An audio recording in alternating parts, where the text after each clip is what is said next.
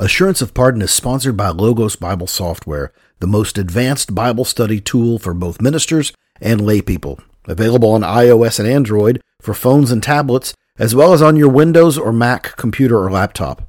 Get the most of your time in the Scriptures with Logos Bible Software. For more information and 15% off your next Logos package, plus 5 free ebooks, visit assuranceofpardon.com/logos. Now, on with the show.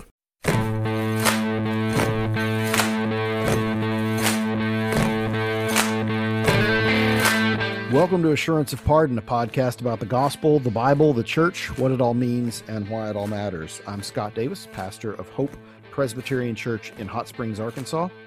And I'm Gage Jordan, assistant pastor for youth and families at First Presbyterian Dyersburg in Dyersburg, Tennessee.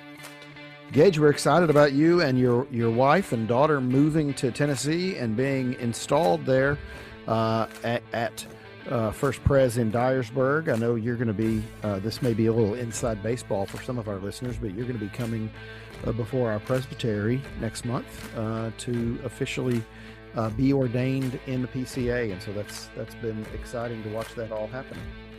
I am. We actually had the Credentials Committee meeting last week. So actually this week, Tuesday of this week, we're recording on a Friday.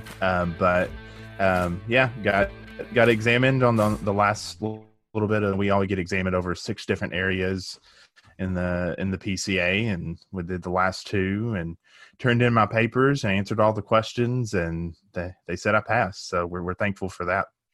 Absolutely. That's exciting. And for those outside of the PCA and outside of ordained ministry in our tribe, that is a very daunting process with lots of testing and examinations and hurdles and questions. And as the Bible says, studying to show oneself approved. And so that is no joke in the Presbyterian world. And so kudos to you. Congratulations on that. Well, hey, we're episode 2 of season 3, and we are talking about hermeneutics, which is a big 50-cent word, but hermeneutics, which is not a word most people know. Hermeneutics is just the art and science of interpreting the Bible, and it matters. It drives everything. This Christian faith that we have, we know of it. We know of it because of our Bible and how we read our Bible, how we understand what various passages teach, and their relevance to us. How we understand it is going to affect everything. And you could say, if there's one thing that explains why there are so many denominations, how is it that all of these groups, all of these Christians who all love Jesus, all of these Christians who all say the Bible is their only rule for faith and practice, and some of them don't say the Bible is their only rule for faith and practice, but how is it that they disagree with each other? And so often the answer it comes down to hermeneutics, is how are they understanding what Scripture teaches and what applies and what doesn't? Yeah, historically it was a little bit of a fear of the Catholic Church when the Reformers and guys before that started pushing to interpret the Bible in layman's terms or language that people could understand. They were afraid of what the consequences would be, and some of the consequences are we all have different interpretations of these passages, and it's formed different denominations within the Protestant faith, and that's kind of it's an okay consequence of the freedom that we have to any person. You don't have to have a master's in theology. You don't have to have gone to Oxford.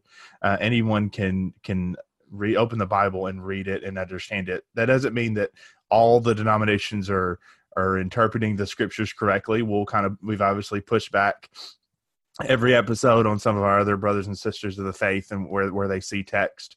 But there is still at the end of the day, the Reformers pushed for the common person to be able to open their Bible, read it, and interpret it. Yeah, absolutely. One of the things we were talking about before we started recording today is, our hope is we're going to have a Hebrew scholar and Hebrew scholars and maybe some Greek scholars on this season as we unpack some of these passages. We're talking to Dr. Miles Van Pelt, who's a literally a world-renowned Hebrew scholar. Wrote the textbook for biblical Hebrew that is used by seminaries all over the world. Dr. Van Pelt is going to be on our podcast this season to unpack some of that. We last season, you'll recall, we had Chad Bird, who is more in the Lutheran tradition. He also is a Hebrew scholar. And as helpful as that is, what we want to make clear to everybody listening, and we need to say this carefully, although we may have Greek and Hebrew scholars on to help us understand these passages, the Bible is not written in such a way that it's only accessible to experts. Right. The Bible is clear and understandable enough that the average person can open it up and discern its meaning. And so what is lacking in most Christians is in their understanding of the Bible is not that they don't know how to read Greek and Hebrew, the original languages of the Bible. It's not that they don't have a master's degree in divinity. It's not that they haven't been to seminary.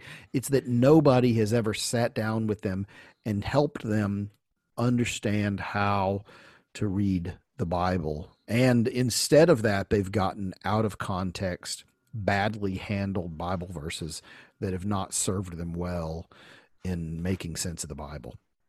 Yeah, I mean, even, we mentioned being in the PCA as Presbyterians and as members of the Reformed camp. Our confession does a really good job of saying what you just said about that you don't have to be a scholar to understand this. Actually, in chapter 1 of the confession, in section 7, it says all things in Scripture are not alike plain in themselves, nor alike clear unto all. Basically, there's parts of the Scriptures that are hard to understand. Yet all these things which are necessary to be known, believed, and observed for salvation are so clear and opened in some place of the Scripture or other that not only the learned but the unlearned in a due use of ordinary means may attain unto a sufficient understanding of them. So it's really old English to say, hey, anybody can understand this, and particularly the parts of Scripture pertaining to the gospel, the life, the death, and the resurrection of Jesus for our salvation, and what it looks like to have faith in the finished work of Jesus for your salvation alone. Those things are clear for everybody. Absolutely. There are passages in Scripture. There are a handful of passages in Scripture that even scholars scratch their head and say, pretty sure here's what this is saying this, but I'm open to correction on that. There are some things in the Scripture, a very small number of things, let's be clear, wherein it does seem fuzzy, and the problem is not with Scripture, but with our grasp of it and our understanding of it. But yes, the vast majority of Scripture is everything that we need to know is given to us in the pages of Scripture. Gage, in Acts chapter 8, there is the story many people are familiar with of Philip and the Ethiopian eunuch, where Philip sees an Ethiopian eunuch who is reading the Scripture. And it says in Acts chapter 8, and the Spirit said to Philip, go over and join this chariot. So Philip ran to him and heard him reading Isaiah the prophet and asked, do you understand what you are reading? And the Ethiopian eunuch replied, how can I unless someone guides me? And he invited Philip to come up and sit with him. And then it goes through that. And so that's what we're hoping to do in this series, is we're hoping to do that very thing. It doesn't say, I can't the Ethiopian eunuch didn't say, I can't understand and nobody can, but I can if you will help me. And so that's right. What we want to do is we want to help people understand how to read the Bible. And one of the ways we're going to do it is by each episode picking a text or a passage or a verse and talking about this often misunderstood verse. And I also want to say something at the onset. Sometimes I think the interpretation of these verses that are mishandled so badly that it's hard for us to correct it without coming off snarky. Sure. And so I want my prayer is that we will be humble and not just scoff and make fun at people who have been handling these passages badly, um, but that we will be loving in how we do it. How, with that said, we are going sometimes. Sometimes our message is not, "Hey, brother, sister, you're slightly off on that." Sometimes our message is, "You are not even in the same ballpark. You are way off. That doesn't mean anything like what you're saying it means. It's way off." Not only that, but what you're saying is actually harmful. Quite often. Yeah, Quite often. for sure. So the hope each week in our Hermeneutics 101 series is going to be this. We're gonna read a passage. We're going to give you kind of a quick history of kind of how this passage is typically been taught. Maybe you're things you're familiar with, how it's taught in the church, good, bad, and ugly. And then we'll spend the last little bit of the episode kind of on air here, showing you how we would read the passage and some of the steps we would take to interpret the passage in its proper context and then apply it correctly. That's the hope. That's what we're gonna attempt to do. And sometimes, let me say this also. Sometimes somebody will draw out of a passage a meaning that is a meaning that the Bible does teach. That it's just that's not what that verse is saying. Doesn't teach it that's here. not Yes. that's not what that verse is about. I'm not saying that what you're claiming that verse says is antithetical to the teaching of Scripture. I'm just saying that's not what that's about. So Correct. we want to also define some of our terms as we go through this in a fun way. And one of those is exegesis or exegete or exegetical. Exegesis is the practice of drawing out of the passage its correct meaning. What we want to do as we study the Bible is we want to do proper exegesis, proper drawing out of the text its meaning. What we can do in error, if we do not draw the right meaning out, what we will do is we will read our own meaning back into it. And that is called eisegesis, to read a meaning back into it, which is what people often do, is they make the verse say what they want it to say, which is not drawing out its meaning, but putting your own meaning into it. So just a couple of vocabulary words to get us started. There we go. I like it. We may have to do like our brothers at Mockingbird and have a glossary on our website of some words that we use on a regular basis like that. So, Scott, what's the passage for today? Well, I'm so glad you asked. The passage we're going to talk about today is the life verse of every kid in every evangelical youth group, every college kid. It is first of all, the whole idea of a life verse is a very kind of new thing that I'm going to claim this verse, and this is my life verse. I don't even really know what that means.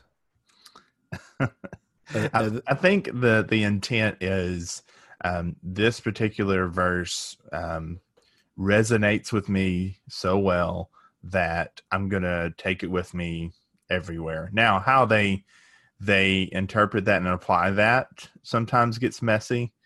They'll see it on a T-shirt, and so they have to buy the T-shirt because it has their life verse on it, or they'll take a job because they were in an interview process and the boss had a calendar on their desk, and their life verse was the verse that was on the calendar, little desk calendar, and so that must mean God wants them to have this job. I mean, it can get real messy on how you apply that. Yeah, that becomes voodoo. Yeah, but I think the intent initially is that there are certain verses that resonate in such a way that you feel warmth towards them, and so you want to kind of say, "Hey, this is my verse." All right. Well, the verse we're going to talk about today is Jeremiah 29:11, and let me read Jeremiah 29:11. Many of our listeners can probably recite this back to us as I read it. Jeremiah 29:11 says, For I know the plans I have for you, declares the Lord, plans for wholeness and not for evil, to give you a future and a hope. There's the verse. So historically, Scott, how has this passage, how has evangelicalism typically dealt with this passage? It has been, I know you lost your job. I know you're in college and you haven't met the right boy yet. I know you're a frustrated teenager, and you, again, I'm trying not to sound snarky, but I just know how I saw it, right? I just know how I saw it as a youth. I know you're an awkward teenager who doesn't have enough friends and feels bullied. I know you are trying to decide where you're going to go to college. I know you're trying to figure out, and I just want, and here is God speaking to you, Gage, right now. And he has a word for you.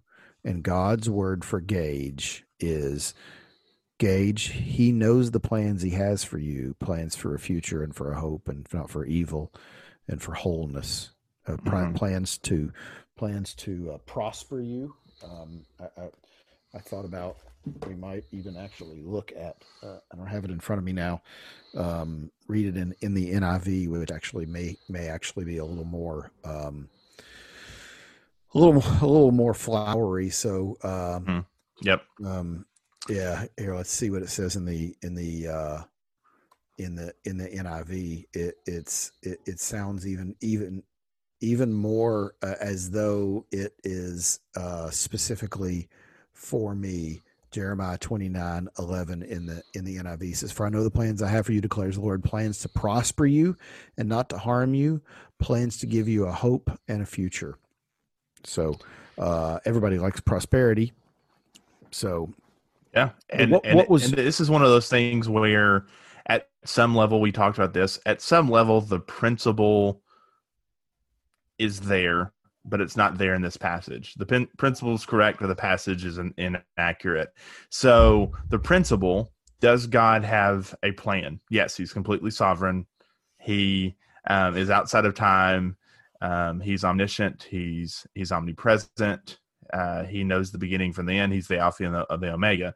Virtue of that fact, he has a plan. We even know that plan with the Father, the Son, and the Holy Spirit was prepared before time, the history of redemption, that they would have a people for their own possession for every tribe, tongue, and nation. That's the way the book ends, right? Everybody gathered around the throne, worshiping the Lamb.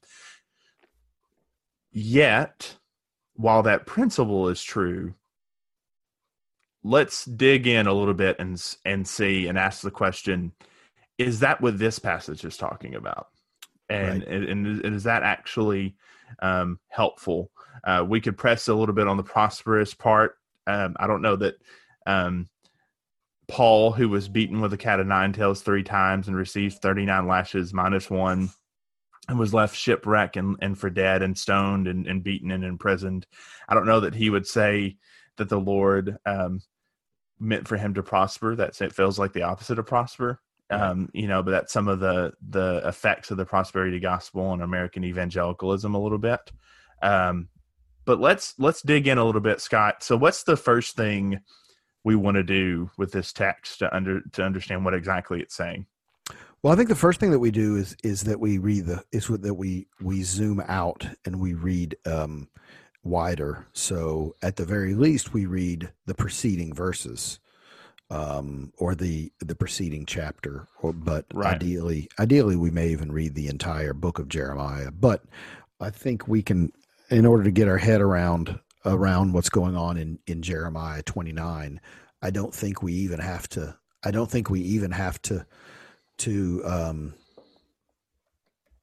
leave the chapter. I don't think we have to leave the chapter. And so, don't worry, listeners. We're not going to read the entire book of Jeremiah. In this episode. That's season 4. So, because again, what we want to say is you hear those words and you say that sounds encouraging, and I do like being encouraged. I've got it pulled up as well. I do like being encouraged. So, is that a verse Scott and Gage, should take comfort from Mhm. in whatever is going on with me. Um, and so, in other words, who is being spoken to here? Who Mhm. is the original intended audience? Who is Jeremiah talking to? Who is God talking to? For I know the plans I have for you, says the Lord.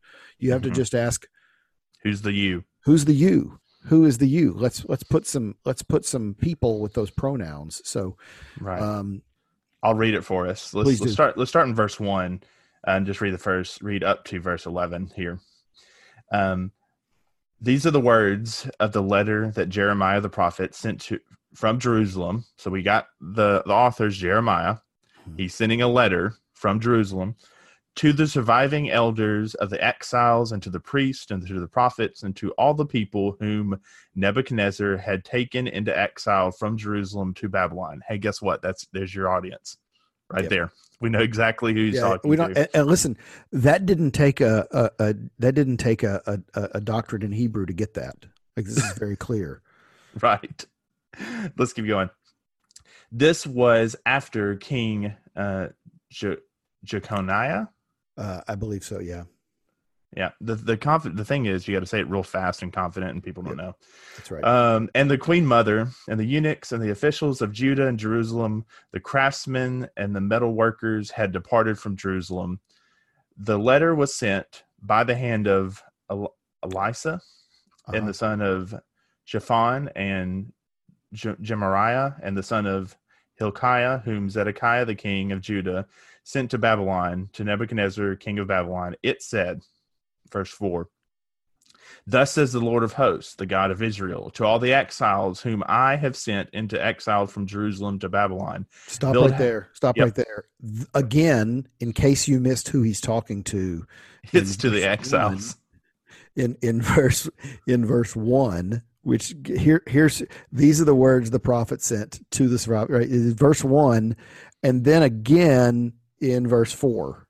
Yes. So So, we're we know God's not playing the three shell game. Um, yes, this isn't three here. card Monty where you got to try to guess the audience. We know exactly who this is. These are to the exiles that were taken into exile by Nebuchadnezzar. So then he says, verse 5, build houses, live in them, plant gardens, eat their produce, take wives, and have sons and daughters. Take wives for your sons and give your daughters in marriage, that they may bear sons and daughters. Multiply there, do not decrease, but seek the welfare of the city where I've sent you into exile, and pray to the Lord on its behalf, for in its welfare you will find your welfare. That's another verse that we could have a whole episode on how social justice tends to co-opt that. Sure. Verse 8, for thus says the Lord of hosts, the God of Israel, do not let your prophets and your diviners who are among you deceive you, and do not listen to the dreams that they dream, for it is a lie that they are prophesying to you in my name. I do not send them, declares the Lord. So this is huge before we get to verse 10, because going all the way back to the Pentateuch, the first 5 books of the Bible, remember Moses gives the qualifications of what a authentic prophet is, how you know the prophet is from the Lord. One of the things is 100% accuracy, right? Yeah. If what the prophet says doesn't come true, they're not from me. The Lord is telling you, hey, what they're telling you is a lie. They're not from me. He's being real clear. And then verse 10, for thus says the Lord, when 70 years are completed for Babylon, I will visit you, and I will fulfill to you my promise and bring you back to this place. And then it gets into, for I know the plans I have for you. So what did we learn, Scott? We learned who the author was. It's Yes. Jeremiah. We learned who the author is writing to, and it's to the exiles taken into captivity by Nebuchadnezzar when they went into Babylonian captivity because of their sin, right? 3, we understand that there's a conflict. And the conflict is you've got prophets on one side telling them everything's going to be great. This is going to be fine. This is going to be for a couple months or so, and we'll be out of this. And you got Jeremiah going, hey, you better buckle down, and you better have some kids and some grandkids because you're going to be here for a little bit. And how long? 70 years. You're going to be here for 70 years in captivity. But while you're there, you're going to have time, start businesses, build houses, have families, have marriages, have weddings, give your daughters away, have grandkids, be beneficial, be good citizens where you're at, because you're going to be there for a little bit, and life around you would be better if you actually invest in your community. This is how long you're going to be there. For I know the plans I have for you. And it's in contrast to the conflict of the false prophets that are saying the opposite of what Jeremiah has been saying to them for now 28 chapters. Yeah. Yeah. Wait a second. I was wanting to open a Christian coffee shop, and I wasn't sure if it was going to succeed. I was going to call it Hebrews or Jehovah Java, two names I've actually run across. Holy Grounds. Holy Grounds.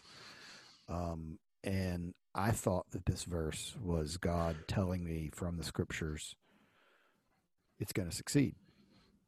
Now, I said at the beginning I don't want to be snarky here, and I'm trying not to be snarky, but that's the thought process that happens when we rip things out of context, and Gage, this is one of those things where we are gonna, we try to talk for about 20 or 30 minutes on each episode about a particular verse, and sometimes a passage is such that you really need to open up your hermeneutical toolbox, and you need to get out various tools to get to work on it and untangle it. Right? You think about that scene in National Lampoon's Christmas Vacation when with the Christmas lights, with the ball of Christmas lights, when Chevy Chase says to his son, "Oh, you're going to help here, untangle this," and he reaches into the box and he grabs a strand of Christmas lights, and it's one giant ball, like about the size of a beach ball. Here, untangle this. Sometimes we're gonna tackle a passage that really is really hard to get our head around. It really is. Right.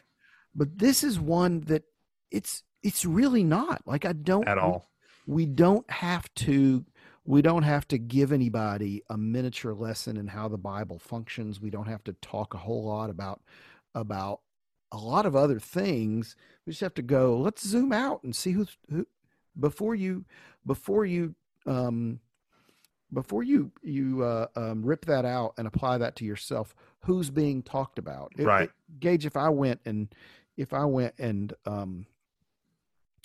stole mail out of your mailbox, and it was an encouraging note from your grandmother to you, and I read it and I took comfort in it because I just read I love you and I'm praying for you and I just know things are going to be okay.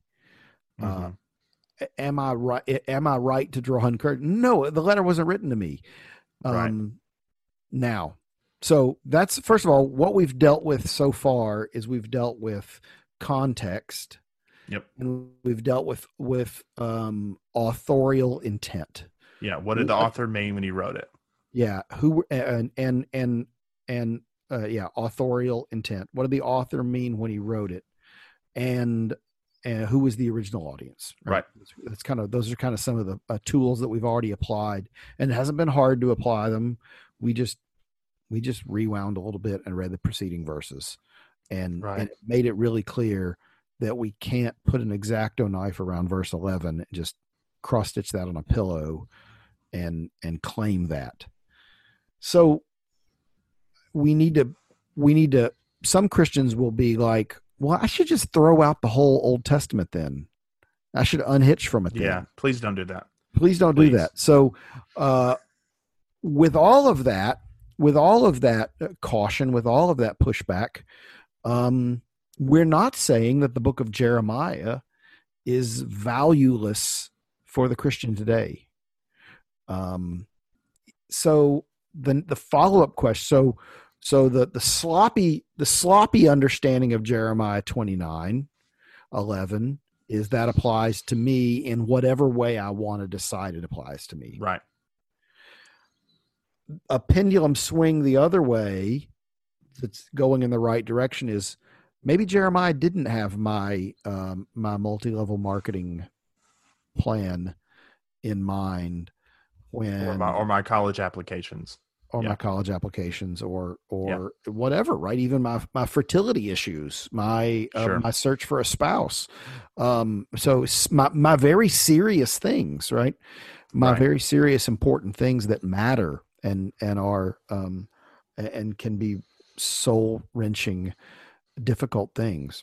Hmm. Maybe Jeremiah didn't intend this to be something that I claim, and therefore, why am I wasting my time in Jeremiah?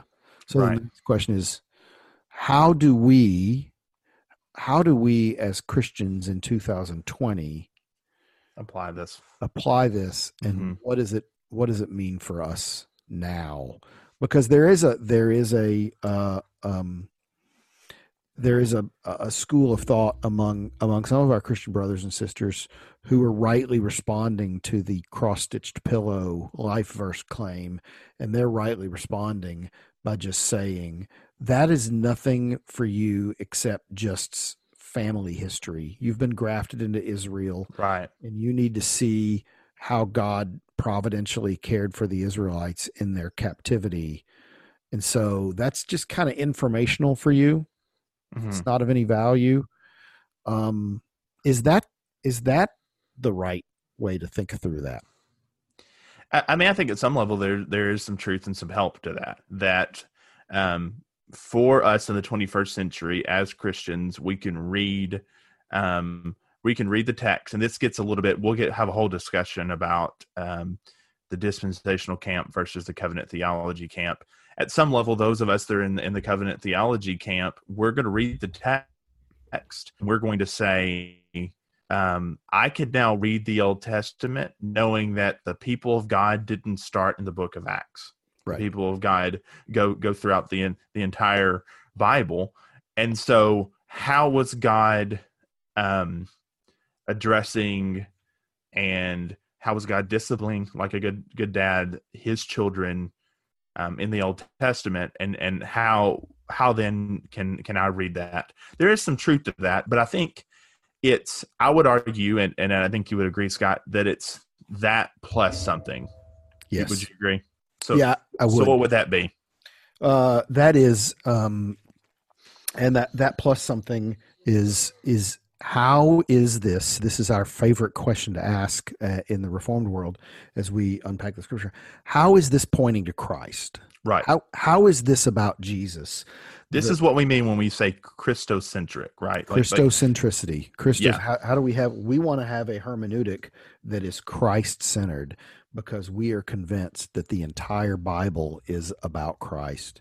And we may benefit really, Gage, from doing an entire episode on Luke 24 on the road Hmm. to Emmaus Hmm. because well, let me read Luke 24 for you because understanding Luke 24 is a key to help us understand how we're to read the Old Testament.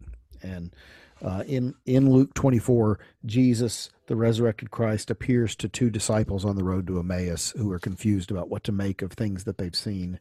And Jesus says to them, I'm just going to pick it up at verse 25. He says, O foolish ones and slow of heart to believe all that the prophets have spoken. Was it not necessary that the Christ should suffer these things and enter into his glory? And beginning with Moses and all the prophets, that includes Jeremiah, right? Jeremiah was a prophet. And beginning with Moses and all the prophets, he interpreted to them in all the scriptures the things concerning himself. So Jesus gives these two disciples on the road to Emmaus as they are walking, he gives them a Christ centered hermeneutic of all Hmm. of the Old Testament. Moses and all the prophets. Well, Moses wrote Genesis. So, beginning with Moses and all the prophets. And so we have to ask then, according to what Jesus has said, he's the central figure of the Old Testament. So we pick that up. Therefore, we need to ask that question. We need to say, what's the context? What's the authorial intent? Who's the original audience being spoken to here? And then the last question we ask now is we say, how does this passage find its ultimate meaning, its ultimate fulfillment in Jesus and what he has done. Right. First Peter understood this, or Peter understood this when he wrote his first epistle in chapter 1, when he says, concerning this salvation, the prophets, so Jeremiah and others, who prophesied about the grace that was to be yours, searched and inquired carefully, inquiring what person or time the Spirit of Christ in them was indicating when he predicted the sufferings of Christ and the subsequent glories. It was revealed to them that they were serving not themselves, but you, and the things that they have now announced to you have been announced to you through those who preach the good news to you by the Holy Spirit sent from heaven, things unto which angels long to look. So we see, when you take Jesus's hermeneutics class on the road to Emmaus, and you couple that with the apostles, because the entire church is built on the foundation of the apostles and prophets, right? Right. The apostles are saying, man, hey, everything that these prophets were looking forward to is for your benefit so that you can look and see Jesus. So now that we understand that, Scott, how do we then apply this Christocentric, this Christ-centered hermeneutic to Jeremiah 29:11, and then by extension apply it to our lives? Yeah, I think about one more before we answer that. I think of 2 Corinthians chapter 1, when Paul says, for all the promises of God find their yes in him. That is why it is through him that we utter our amen to God for his glory. Or I think, as the King James says, all the promises of God find their yea and amen in Jesus. Mm-hmm. And so let's take that the New Testament teaches, because we want to read our Bible backwards. We want to let the only inspired, infallible commentary on the Old Testament is the New Testament. Mm-hmm. And we want to read our Bible the way that Jesus and the apostles tell us to read it. And so, therefore, let's read Jeremiah 29:11 this way. For I know the plans I have for you, declares the Lord. Plans for Jesus, right? Plans for wholeness and not for evil, to give you a future and a hope in Christ. In Christ. Christ is the ultimate fulfillment of this, because because Jesus is the central figure of the Bible, because all the promises of God find their yea and amen in Christ. And so if we have Christ, we have the means by which God is able to give us a future and a hope. The way that God is able to spare us from evil is because he did not spare his own son, but gave him up for us all. And so how will he not also with him graciously give us all things, as Paul says in Romans 8. And so when we take a verse like Jeremiah 29:11 and we remove it from its original context and we apply it to something that neither God nor Jeremiah meant it to be, we're not making the scripture say more than God intended. We're neutering it. We're making it say less. We're watering it down, and we're making it about something less than Christ. Because if we make it about something other than Christ, we've made it about something less than Christ, because Christ is preeminent. Christ is above all things. I think that's a good place to wrap up, Scott. One resource I would commend to everybody, and it would be helpful in this, is Edmund Clowney has a book called Preaching Christ in All of Scripture. That would be really, really helpful to get and understand, like, how we're processing this and how we're seeing Jesus in every text, and ultimately pointing everything towards him. That would be a great resource. We'll be sure to include that in the show notes. If you have any questions about what we said here, or any pushback or thoughts, we'd love to dialogue with you. You can always hit us up on Facebook, Instagram, or Twitter, or you can email us through our website at contact@assuranceofpardon.com. And as always, this is Assurance of Pardon. God bless.